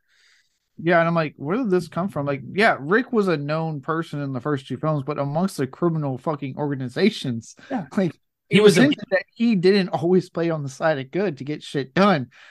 he was a pickpocket who joined the French Foreign Legion, killed quite a lot of people, and yeah, was kind of a scoundrel till he met your mom, and then in part two, rinse and repeat. I mean, he literally was robbing banks with Izzy. Yeah, like his well-known you're talking about has a lot to do in the more criminal underworld Not than it once does. has Rick O'Connell ever been considered a great scholar or an archaeologist. Yeah, I think you're confusing that with your mom, there, buddy. And even she's a fucking author now. Like again, they didn't really find anything. Like the only thing they had was that giant diamond, and Jonathan sold that for his fucking nightclub. Yeah, I was like, if anything, you should be mad at your uncle. He is. Yeah, the only thing they have to show for that whole adventure is your life, you little shit. Fuck you, Alex. In the Tomb of the Dragon Emperor, not you in Returns, because I quite love you in Returns. We love you, Freddie. Both Luke Ford, you can rot in hell. Yeah. Oh, I like how we both went outside the box and stood up on the same person. Yep, it happens. All right. On that note, let's the Michael Bay worst filmmaking decision. What did you come up with? Well, this time I did go for the low hanging fruit. Recasting Evie was a terrible decision that should have been rethought, and they should have just killed the character off or written her out. But recasting was a terrible idea, completely fucks with the chemistry, and makes this movie feel completely disjointed from the first two. Yeah, like we talked about earlier, like try to tell me that him and Rachel Weisz don't have amazing chemistry in those first two films, like you, to the point that when you do see in the sequel when they're getting all lovey dovey and trying to get it on in several scenes, like you're like yeah you believe it, like you feel like that this is a Mary Cooper very much in love still. I don't feel that in this one, mainly because Brendan Fraser looks like he doesn't want to even fucking be here and he's tired.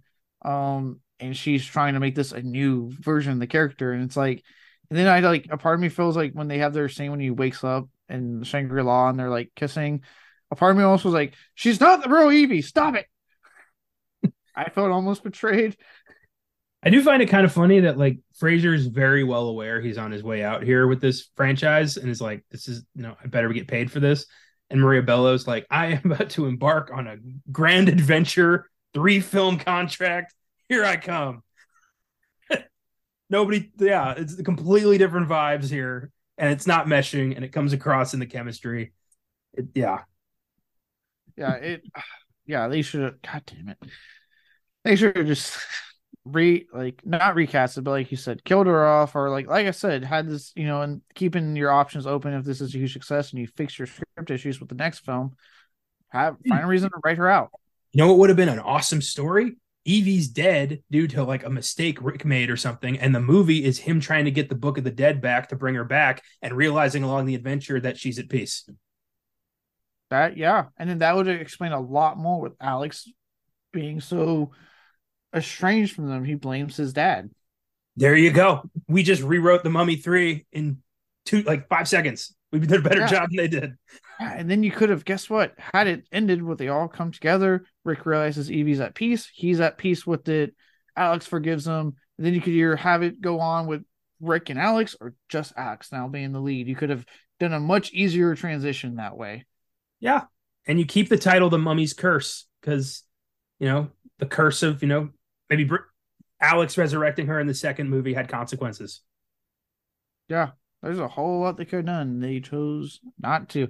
AK, maybe next time, knowing that this third film was going to make money anyway, take a little bit more time on the script. Yeah. I hate, I don't like to, I think I'm a good writer, but I don't like to ever think I'm better than anybody. But when you get situations like this where I get to think I could have written that better, I see that as a failure. I don't like that. I shouldn't be able to say that. No, and the fact that we're coming up with, you cannot tell me some of this stuff wasn't thought of, and they probably just went, no. I have never in my work in anything serious or funny written the phrase, here we go again. Fucking hacks. That line is bad, and God, did he ham that one up when he delivered it. Oh. You see all his teeth. Especially for like he has lines like that in the sequel, but again, Summers knew how to make those lines, write those in a way that actually was engaging, and he knew how to deliver those because he does make a comment about Imhotep being back, but it works a lot better in returns. Yeah. What does he say? A couple of years ago, this would have seemed really strange to me. That's good. Yeah, it's still getting that point of the whole "here we go again" line across, but in a way that's true to the character, way more engaging, and it's funny. There you go. Yeah. I miss Steven Summers. He had a certain tone to his movies that I just really liked. Yeah, I hate how like I because Van Helsing flopped and GI Joe didn't do too hot. They're like, okay, we're done with you. It's like you just don't hand him big budget franchise stuff anymore. Give me something smaller. Yeah. I'd like to see him get, another chance too. Yeah, maybe who knows? Maybe when Fraser said he'd be willing to do a fourth Mummy, he's like only if in the head he's thinking, I'm going to get Summers back though. My crew needs a leader. Steve, it's Brendan. Been too long. God, It's time to get that Rick back on the big screen. And don't you think? we can dream. Maybe. All right. My Michael Bay, my worst film decision. Something I noticed watching this big time is why it's made it. Now go with me on this, and I want you to think as I'm saying this, and it's going to fucking click. I know you're going to have a light bulb moment. This film rehashes so many fucking plot elements of the first two films. Okay. Think about it. The whole opening with why he wants to be a fucking mummy, or how he becomes a mummy. No love interest that gets betrayed and they have to mummify him and blah blah blah. Alex and the chick he's into, they literally have a scene where he's like, I'm like this and you're the scholarly type and I like to go and shoot things. And I'm like, holy shit, it's Rick and Evie. All right. Given the climax, technically it's just rehashing the fucking epic fucking fight from the first film of okay, this undead army, and then granted, now that if they go on humans would have been a full-on thing, but it's another update. This film, in so many aspects, just says, okay, let's pick and choose from the first two things that people liked and kind of spread it out throughout this one. That this one does not, because of it, doesn't have an identity. Like it makes this one feel so out of place compared to the first two. Love interest here, big epic battle here, make it Chinese. Part 3. Part 3. Even the fact that they resurrect this mummy in a fucking museum. What'd they do with Imhotep in the sequel? Resurrect his ass in a fucking museum. Shit, man. Yeah. There's a secret group looking to get this mummy revived. Guess what is happening in 2? A secret group looking to get Imhotep back alive. They're using a ancient relic to get to an isolated oasis-like location where they can find the secret to eternal life. Sounds a lot like I'm Cher. Yeah, Yeah, I dude. did. I never thought about that, but you're I right. I told you I was like, go with me on this. It's amazing. And look, I get it. Obviously, when you're in a franchise, you're going to have elements that repeat. And before anyone comes at me, for the audience who knows how much I love horror films, I hear you on Texas Chainsaw Massacre, Friday 13th, Halloween, Nightmare on Elm Street, so on and so forth. I hear you, but hear me. Those films know how to be entertaining doing the same thing. This one does not. I think your rebuttal is basically just, no, fuck you. Yes, I like those. There's nothing wrong with that. exactly. Those I can get a kick out of. And they do something a little bit different. Well, sometimes they'll do something a little bit different. Each one of them try to make it unique. So to their credit, they do try.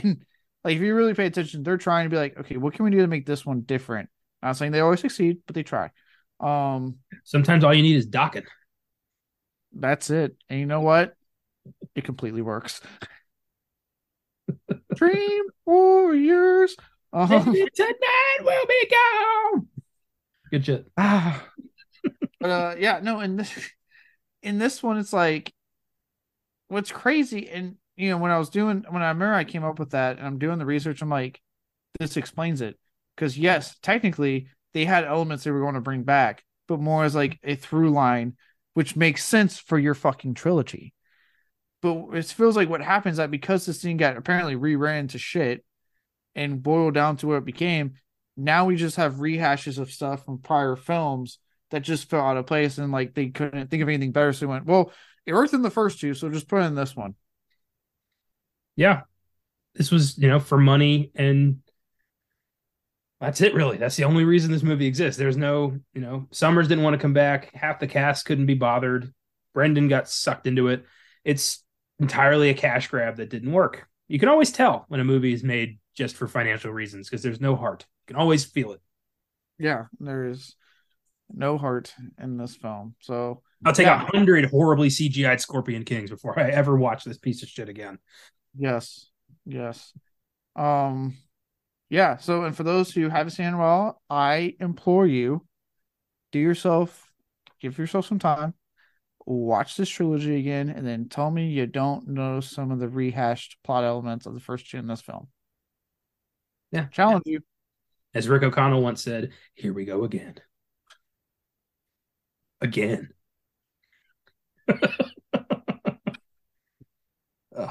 Oh God. All right. On that note, let's see if we can muster up anything positive, and let's give our silver lining to this film. So, what did you come up with?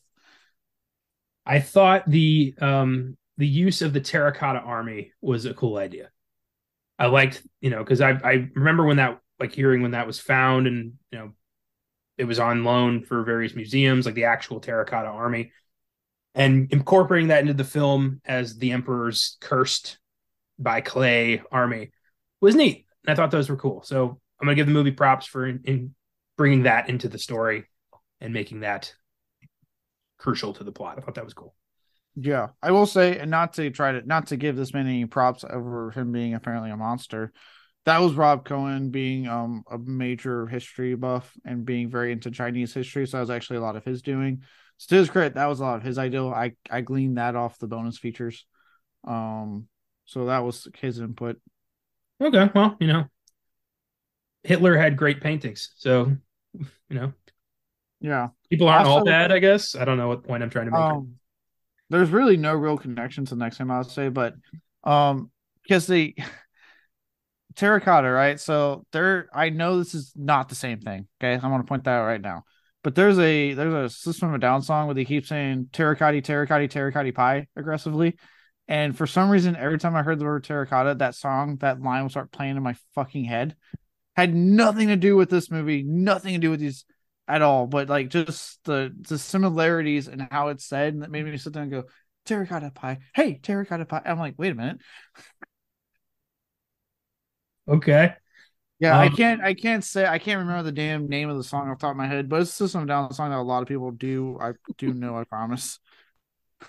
Well, for those of you who don't know, the Terracotta Army is an actual, like, clay sculptured army where every single statue represents an actual human being who was in that army. They all look slightly different because they're all based on real people. And it was a massive find and a huge, hugely culturally significant Chinese artifact. So pretty cool. And I've always wanted to see it, but I don't think they're letting it leave the country anymore. No, I don't blame them. It would be pretty cool. And then for those who are wondering about my dumbass connection with my dumbass brain, Vicinity of Obscenity is the System of a Down song off the album Hypnotize. Cool. So there you go. That's neat. That's neat.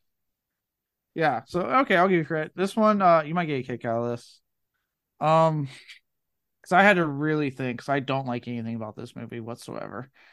And I honed in on the fact that this is the first time that I put this thing on, and only because of the podcast did I stay awake the entire time. I've used this movie puts me to sleep all the time, so I hate it so much. So my silver lining is that I at least know that I have a go-to film that will consistently put me to sleep. That is wow. Okay, that's quite the reach. Shit.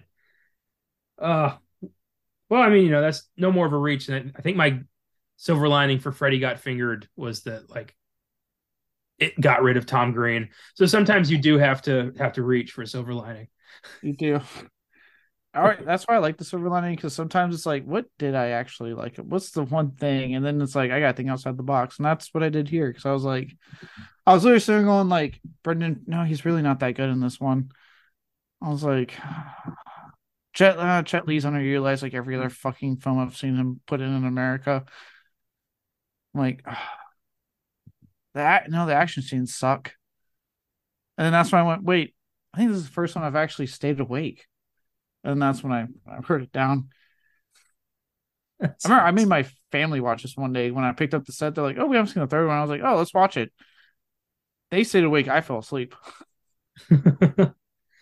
It's weird. It doesn't feel like Scorpion King feels like more of a third Mummy movie than this does. Yeah, it really does.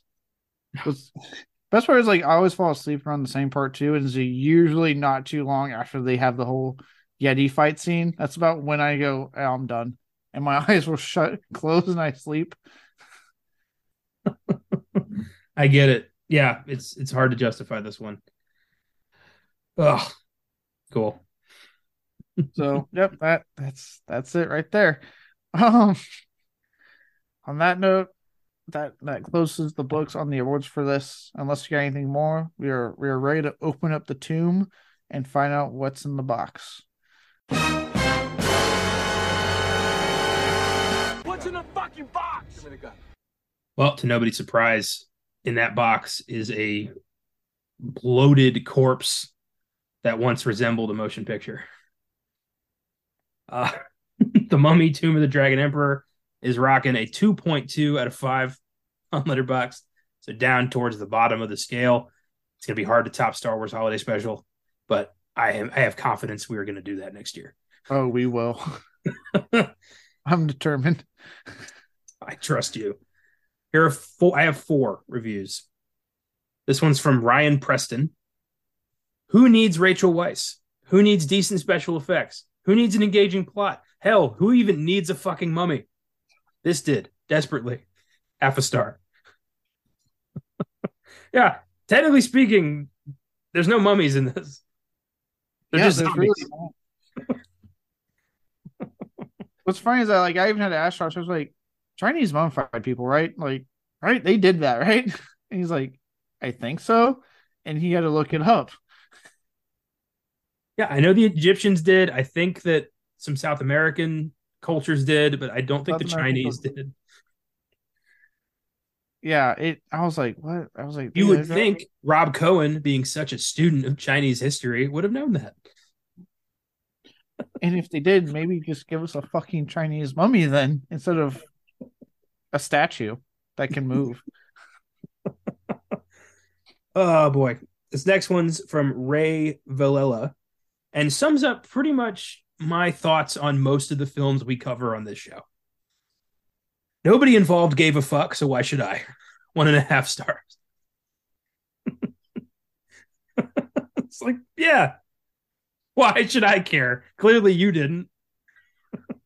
Yeah, that's a good point. Why should I care if you clearly just said, nope, I'm done? Give me the check and walk away. Give me the check, give me the free vacation to a different country, and let's just get this thing done. This next one's from Greg Smith. Why would they do this to me personally? 2 stars. I like that. I like how he's personally hurt by it. This last one is like they put a lot of thought into this. This guy hates this movie more than anybody. This is from Call's Apartment.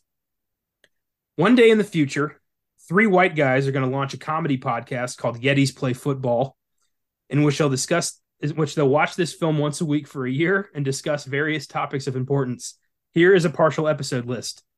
What did Jet Li buy with his paycheck? Maria Bello as Rachel Weisz. Who buried General Ming under the Great Wall? The Yaks yacked.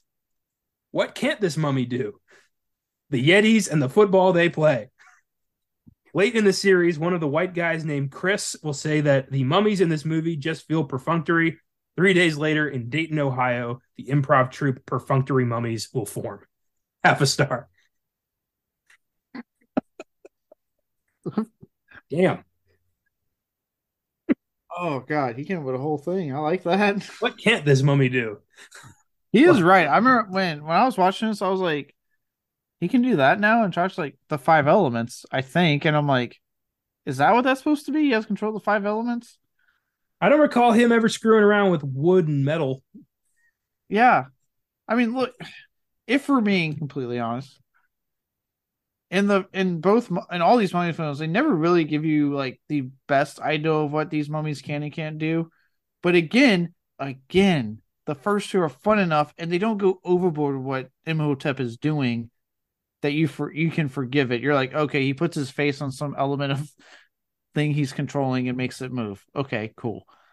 And that's really, I think, about it. Like, he does the water and the sequel, he does the sand in the first film, and then besides that, he has his army of people do shit for him.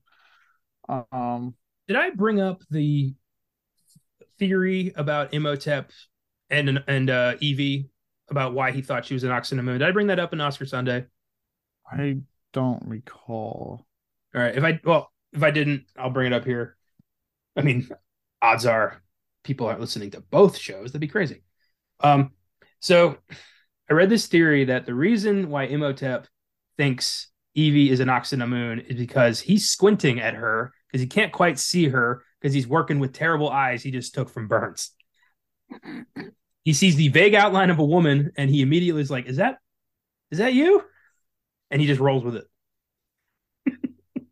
I mean, not the worst person to pick, but I'm just... Yeah, but that suddenly made sense because he's like, looking at her like, he even questions like, an ox in the moon? Like, he's not sure because he can't fucking see her. An ox in the moon. Yeah, I just thought that was hilarious. I don't know if I talked about that on any of these shows, but I read that. I was like, I got to put that in one of these. So I'm glad if I did forget to do it, I got it in right under the wire.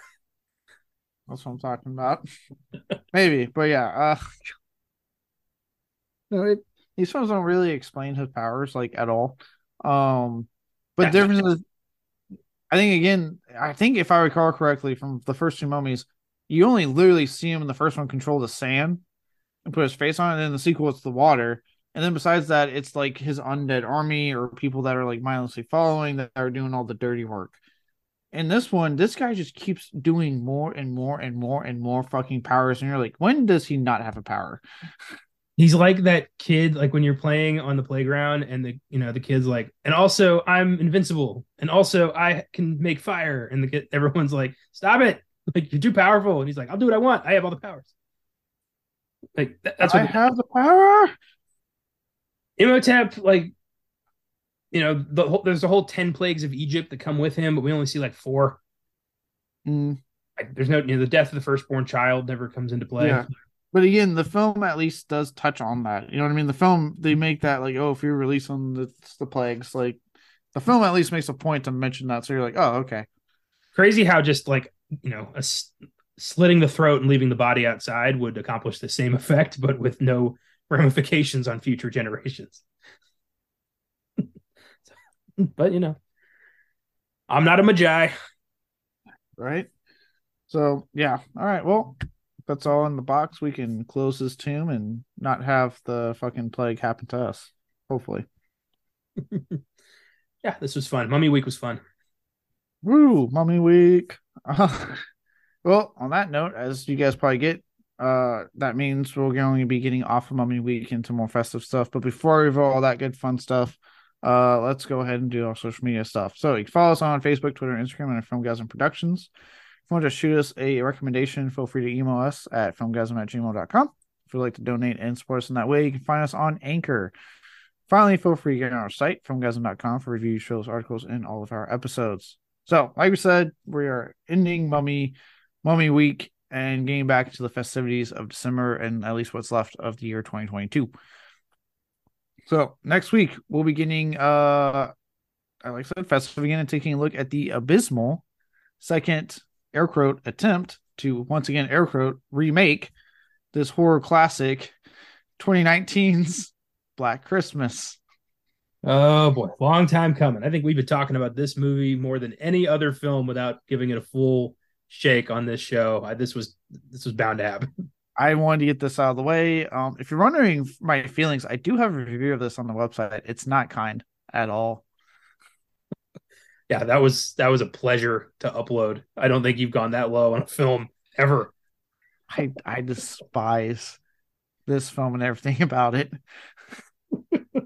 I'm happy I was able to stumble onto a Voodoo code, so I don't have to pay for this when we do it. Oh, thank God! Luckily, I'm far enough removed that I will be able to go over certain elements. Obviously, because this will be, for those who haven't seen it, just get ready. There will be some political talk just because of the nature of the film. I'll be able to go in without being so heated like I was when I first watched it. But I don't like this film one bit. Black Christmas 2019. Here we go. Yep. Here we go again. Again. On Filmgasm, we'll be looking at a more recent holiday favorite in the horror community, the naughty cut of Krampus. Yeah, it's gonna be fun. I'm excited. Apparently, the director's cut isn't quite as different as I was expecting. Apparently, just like there's a couple extended things, a little bloodier. But I'll take it. Yeah, I mean, I'd take it enough alone for the Easter egg to Trick or Treat that's not in the theatrical cut that they did put in the naughty cut that I quite enjoyed. There you go. It's an excuse to talk about Krampus again with a different take, different team. So I'm psyched. Yeah, and so you have to do Black Christmas. It's nice to also do Krampus. So, and on Oscar Sunday, they'll be looking into the highest grossing film of all time. Now that the long-awaited sequel is finally coming out, 2009's Avatar. Y'all have fun with that. Oh, I got. Oodalali. I am so excited. Can't you tell? Yeah, Avatar, you know what? I get why it's on the schedule. It's a significant film in culture. It's the highest grossing film of all time. Revolutionized digital effects and what we can do. And part 2 is finally here. So if we were ever going to do Avatar, it's now. Let's just get this over with. Yeah, right. I'm just ready for the sequel to come out so I can stop hearing about it. I don't think that'll take long. No, I got a feeling this is going to come and go, but also make money at the box office. I won't say success because the insane amount of money they got to make, we'll see. But it will be at the box office, and it will make money at said box office. There's no gay characters. You can count on that Chinese money to bring it home. God damn it! I don't make the rules. Until then, doesn't matter if it's Egypt, China, or anywhere in this world. Don't go looking for mummies, and definitely don't be accidentally resurrecting them. See y'all next week on Beyond the Bad. Thank